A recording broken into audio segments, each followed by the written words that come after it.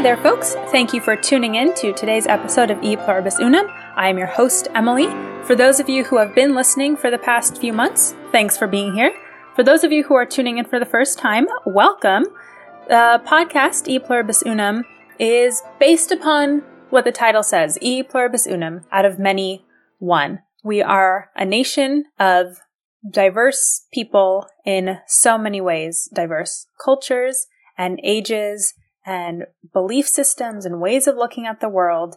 And I do think unity is important, true unity, and I think true unity only comes from finding similar goals, working towards them. I think the most unifying thing should be Torah, or at least ethical monotheism. Full disclosure for everyone, I am Jewish, so I approach things, and on this podcast we approach things from a Torah perspective. Keeping in the Jewish tradition, there is no need, it's never written anywhere that people need to be Jewish to be good. So this podcast is not about trying to convert people to Judaism. It's just about teaching what the Torah has to say to us about being good people, good neighbors, good parents, good friends, ethical shopkeepers, ethical shoppers. And we also talk some culture and some politics, ideas and things that we can work on. And when I say we, I really mean it, because I am obviously not a perfect person. I have so many things to work on. I started this podcast because I thought that maybe by working on things and talking them through, it would help me, and it would also help the listeners, that we can work on things together, because it's not always so easy to be a good person, and it's not always easy to be kind or to not gossip or do the right thing. So we can learn together. So hopefully that explains what the podcast is about, and hopefully you'll stick around for the rest of the episode, because I have something in my mind that it actually is one other theme or big idea of this podcast, which I didn't mention, but I'm about to.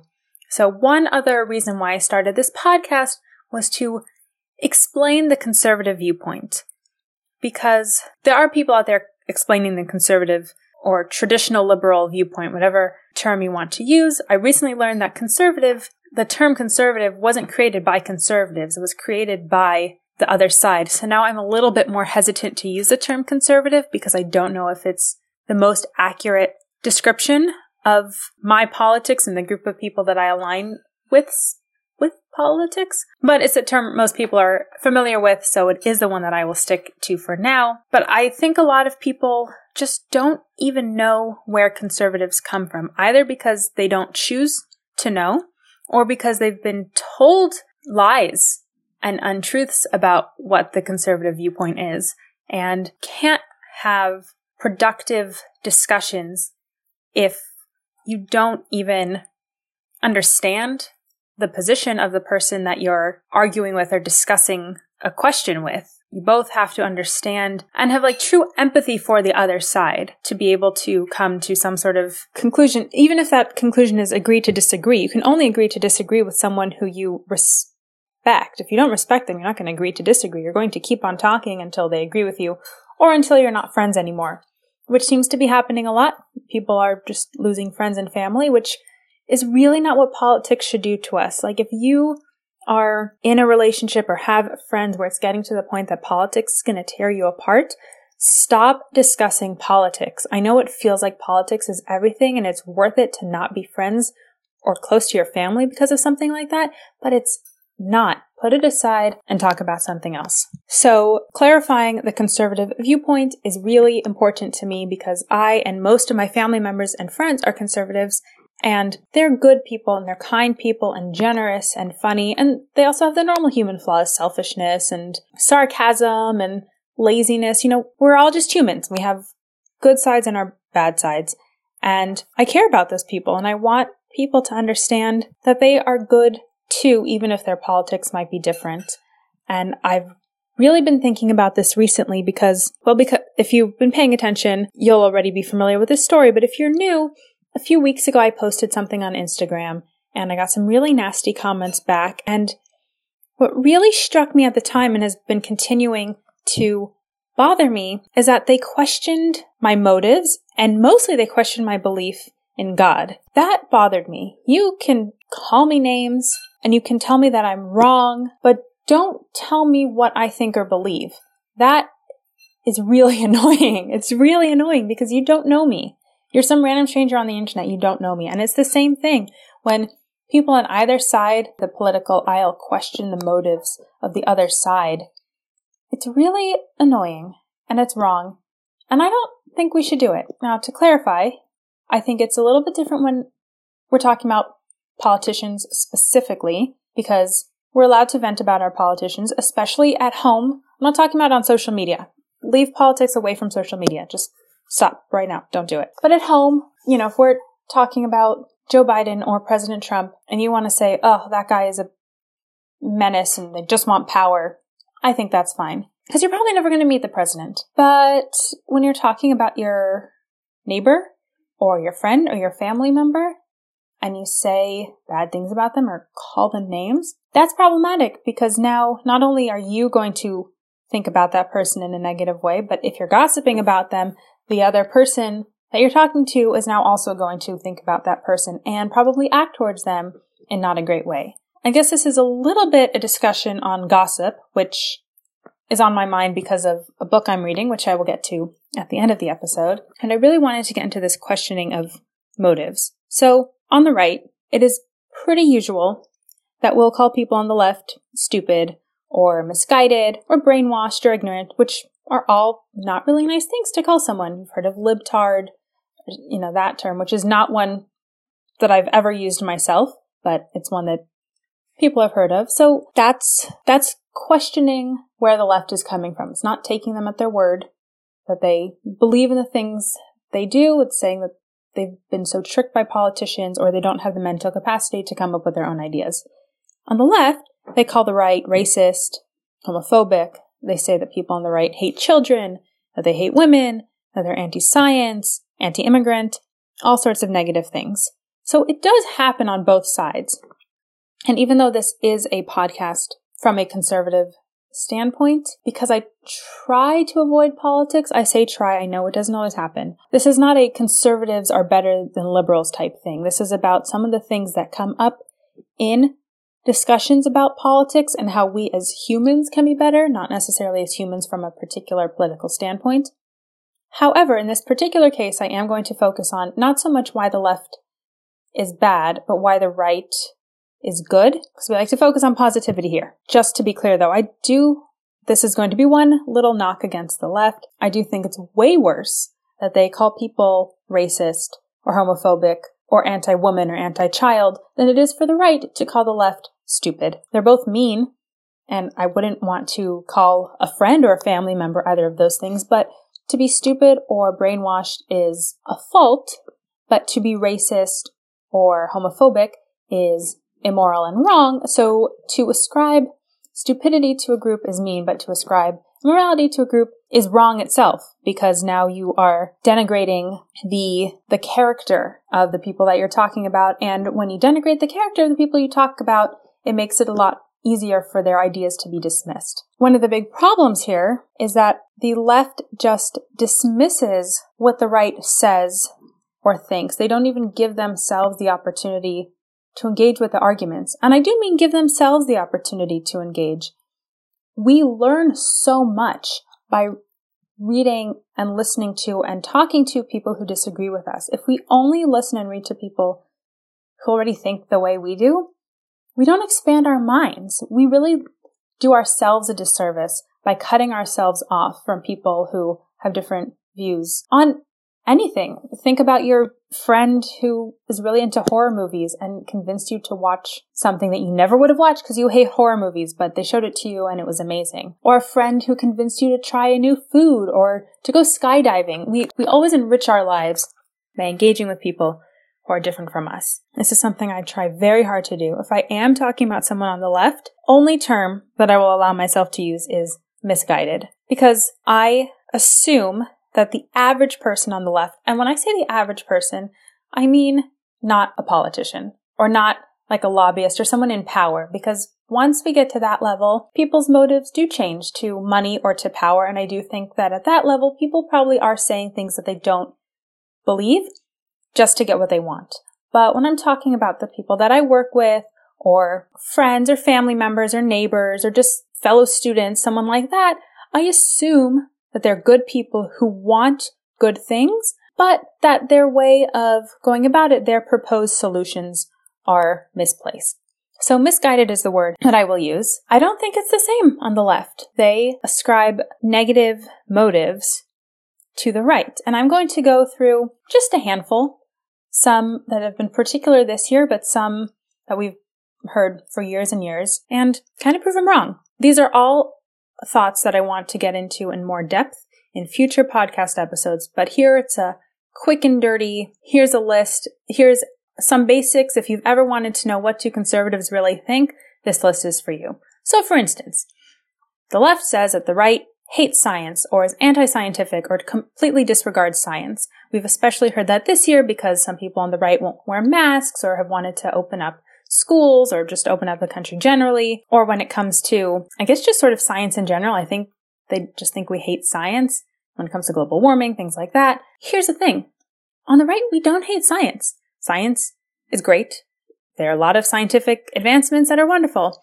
The reason the left thinks we hate science is because sometimes we question things. But here's the thing. Scientific knowledge, I should say, is always changing. So the right doesn't hate science. We actually love science and the scientific method a lot. We just don't want our lives to be dictated by the most recent scientific discovery, because the most recent scientific discovery often changes the next day. And just think about food, right? 20 years ago, eggs were unhealthy for you, and now eggs are great for you. So on the right, all we're saying is, look, scientists know as much as they know, and that's it. So let's maybe not change our whole way of living and every policy and live as though their word is the Bible, because their word's not the Bible and it could easily change tomorrow. That's science. Something else that's been big this year is that, people on the right are murdering people because they won't wear masks or because they want to open up schools. Okay, we don't want people to die, but everything that we do has an effect. So if we're going to close down the economy, that's a choice, but a closed economy hurts everyone, from employees to employers. Closed schools cause school children to be without their friends, to be without socializing and learning, and some students it hurts even worse because they don't have a good framework at home. It's being stuck at home is causing a lot of people with depression and also drug and alcohol addictions to spiral, and there have been an increased number of suicides this year. So we don't want people to die because of COVID, but other bad things are happening. So can we weigh the options and make a choice, or can we just allow people to make their own choices? And if some people want to stay home and do grocery ordering for their own health and safety, fine. And then can some of us go back to work and live our lives and take the risks? That's all we're asking. We don't want to kill people. Sort of similarly, the left says that we hate the environment because we won't go along with some certain policies about climate change. We don't hate the environment. We're not going to purposely litter. We're not tearing down rainforests because we hate trees. We're not setting fire to things because we want it to burn to the ground. But we don't want to change everything for the sake of the environment in such a way that it will harm people's lives. First of all, back to the science thing, the scientific knowledge about climate change changes all the time. I was just reading a book, and there was an economist back in 1862. His name was William Jevons. He wrote a book called The Coal Question in 1862. And in that book, he predicted the nation's supply of coal would soon run out, and it did not. He also stockpiled vast stores of writing and packing paper that 50 years after his death, it had still not all been used up by his family. So the science on the climate has been changing. In the 70s, they thought that the world was going to freeze, that there was going to be another ice age, and then there was global warming. The reason it's climate change instead of global warming is because the scientists don't know, and there keep on being changes, whether it's getting hotter or colder. It's not consistent. So we don't hate the environment. We just don't want to upend people's lives based upon scientific knowledge that could very easily change tomorrow. Supposedly we hate women because we don't support abortion. People can't even fathom the possibility that when we say it's a child and we care about the child being born, they don't understand that we really mean that. Like, we really, truly believe or know, depending upon how someone talks about it, that is a baby in a mother's womb. And that baby should not be murdered, even if it is convenient to the mother. That baby deserves a chance at life. It has nothing, in fact, abortion from the conservative perspective has nothing to do with women. And it has only to do with the fact that that is a life, for many of us, a life created by God, but not for everyone. Some people are not God believers on the right, but it has everything to do with that is a baby that should be allowed to live. Supposedly, we hate immigrants. We do not like illegal immigration. That is true, but it has nothing to do with the immigrants. It has to do with the illegality. We are a country and we have laws. It is, from the conservative perspective, okay to, even if not limit, at least be aware of who's coming into the country. If there's no process, then we don't know who the people are that are coming in. Certainly, some vast majority of them are probably just people looking for a better chance at life. Absolutely. But within those numbers will be people who are criminals, will be people who haven't gotten vaccinated, so can bring in diseases to the country, will be people who want to come here and won't contribute. So is it at least valid for us to know who's coming in and then also to make decisions about, yes, if you want to come to this country and join our culture and be an American, we would love to have you. But if you're going to come in and you have a criminal record, maybe we don't want you. Also keep in mind that we have a lot of benefits from the government in this country. There are food stamps and welfare and other things, and that costs money. So if someone's going to come into the country and potentially then be a recipient of that, we need to know that they're also going to be able to contribute. So we don't hate immigrants. It has nothing to do with where the immigrants are from or what they look like. Furthermore, it really bothers a lot of people that some should be able to come into the country illegally when other people work really, really hard to get citizenship. And it's not easy to get citizenship in this country. That's something that can be talked about. Can there be a real legitimate path to citizenship that's easier, but not a snap of the finger necessarily? That's a discussion. Right now, we both have the same goal. We want to make it easier for immigrants to come in. Okay, well, we're not going to just let people come in willy-nilly, but we're also not going to close off the borders, no one. So now let's work on it together. But we don't hate immigrants. Supposedly we hate children because of school choice. This one I don't understand how school choice could possibly be construed as hating children, especially hating minority children, because school choice allows for parents and children to not be limited by their circumstances or their neighborhood in which they live, but to choose a school that is better for them. And also having more schools will increase competition and will then force public schools to do better, because a lot of our public schools are not really doing so much for our students right now.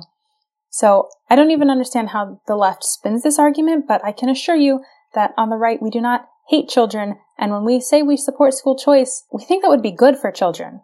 Like really, really good. Obviously, we hate gay people because we oppose same-sex marriage, right? That's one you hear all the time. We don't hate gay people. We just think that marriage is, for many of us, and for many people, yes, it is a religious objection. So the argument about whether or not religious objections should be valid in law is a different discussion. But it is valid to have a religious objection to something.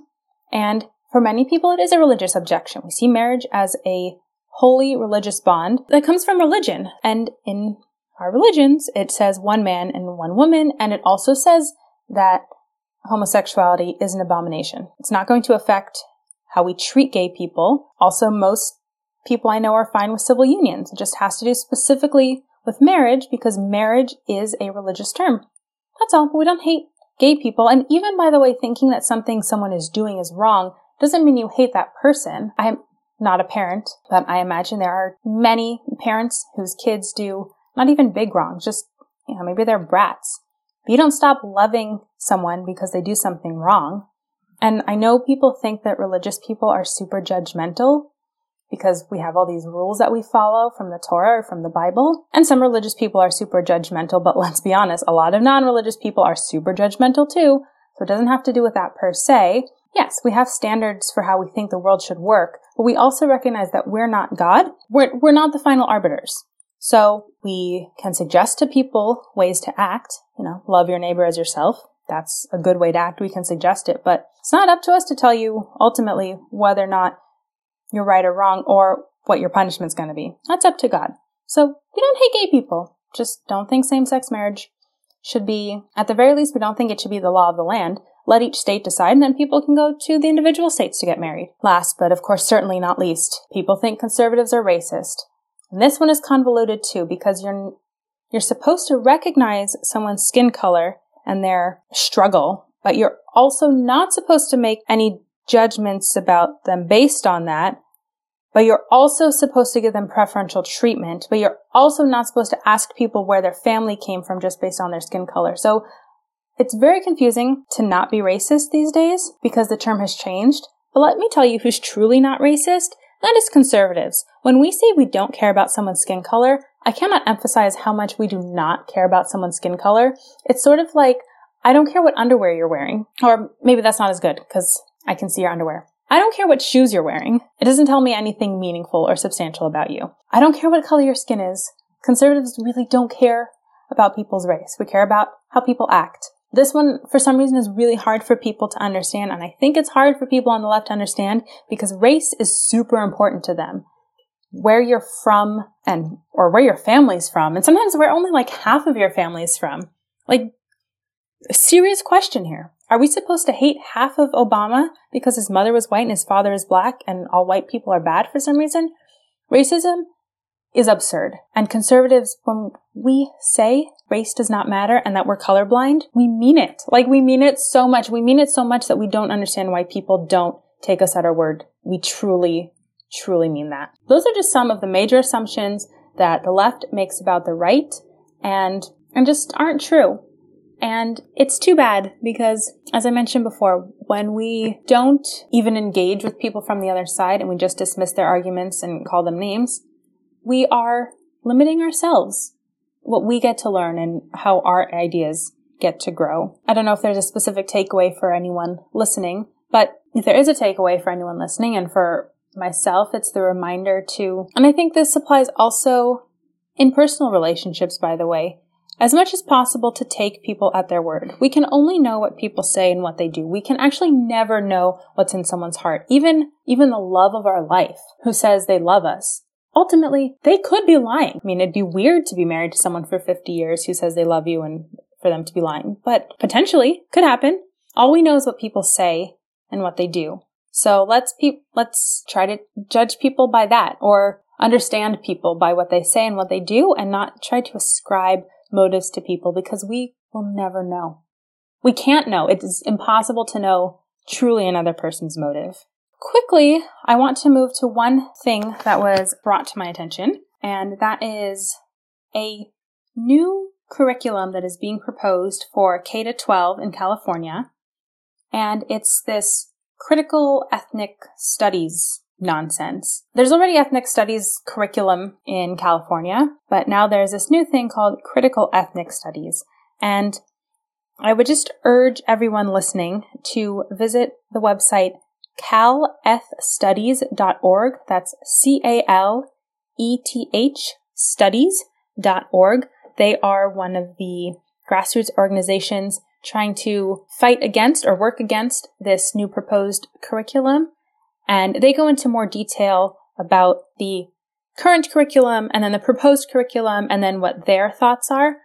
I will say that this is a grassroots organization that part of their mission statement says that they fight racism. Generally, I avoid companies that specifically say that they are fighting racism because, and I guess this is me not listening to my own advice from before, I question their motives when they say they're fighting racism because often groups that say they're fighting racism are fighting some sort of fake systemic nothingness and they're just causing more racism in their quote-unquote fight. However, this organization seems to be really great, and even if I potentially might disagree with some of their stuff, some of their mission statement, which I haven't looked through, so I'm not saying that I do, but even if I would, they're still working for something good, and I think that it's good to work with people who are doing good work, and not to only work with people who we agree with 100%, because then we'll never work with anyone on anything. But this group is working for something really important right now. So check out the website. This is one thing from their website. They're explaining the difference between constructive versus critical ethnic studies. Quote, there are different kinds of ethnic studies. Constructive ethnic studies focuses on civic responsibility, builds inter-ethnic group understanding, exposes students to multiple political perspectives, and encourages them to develop opinions based on inquiry.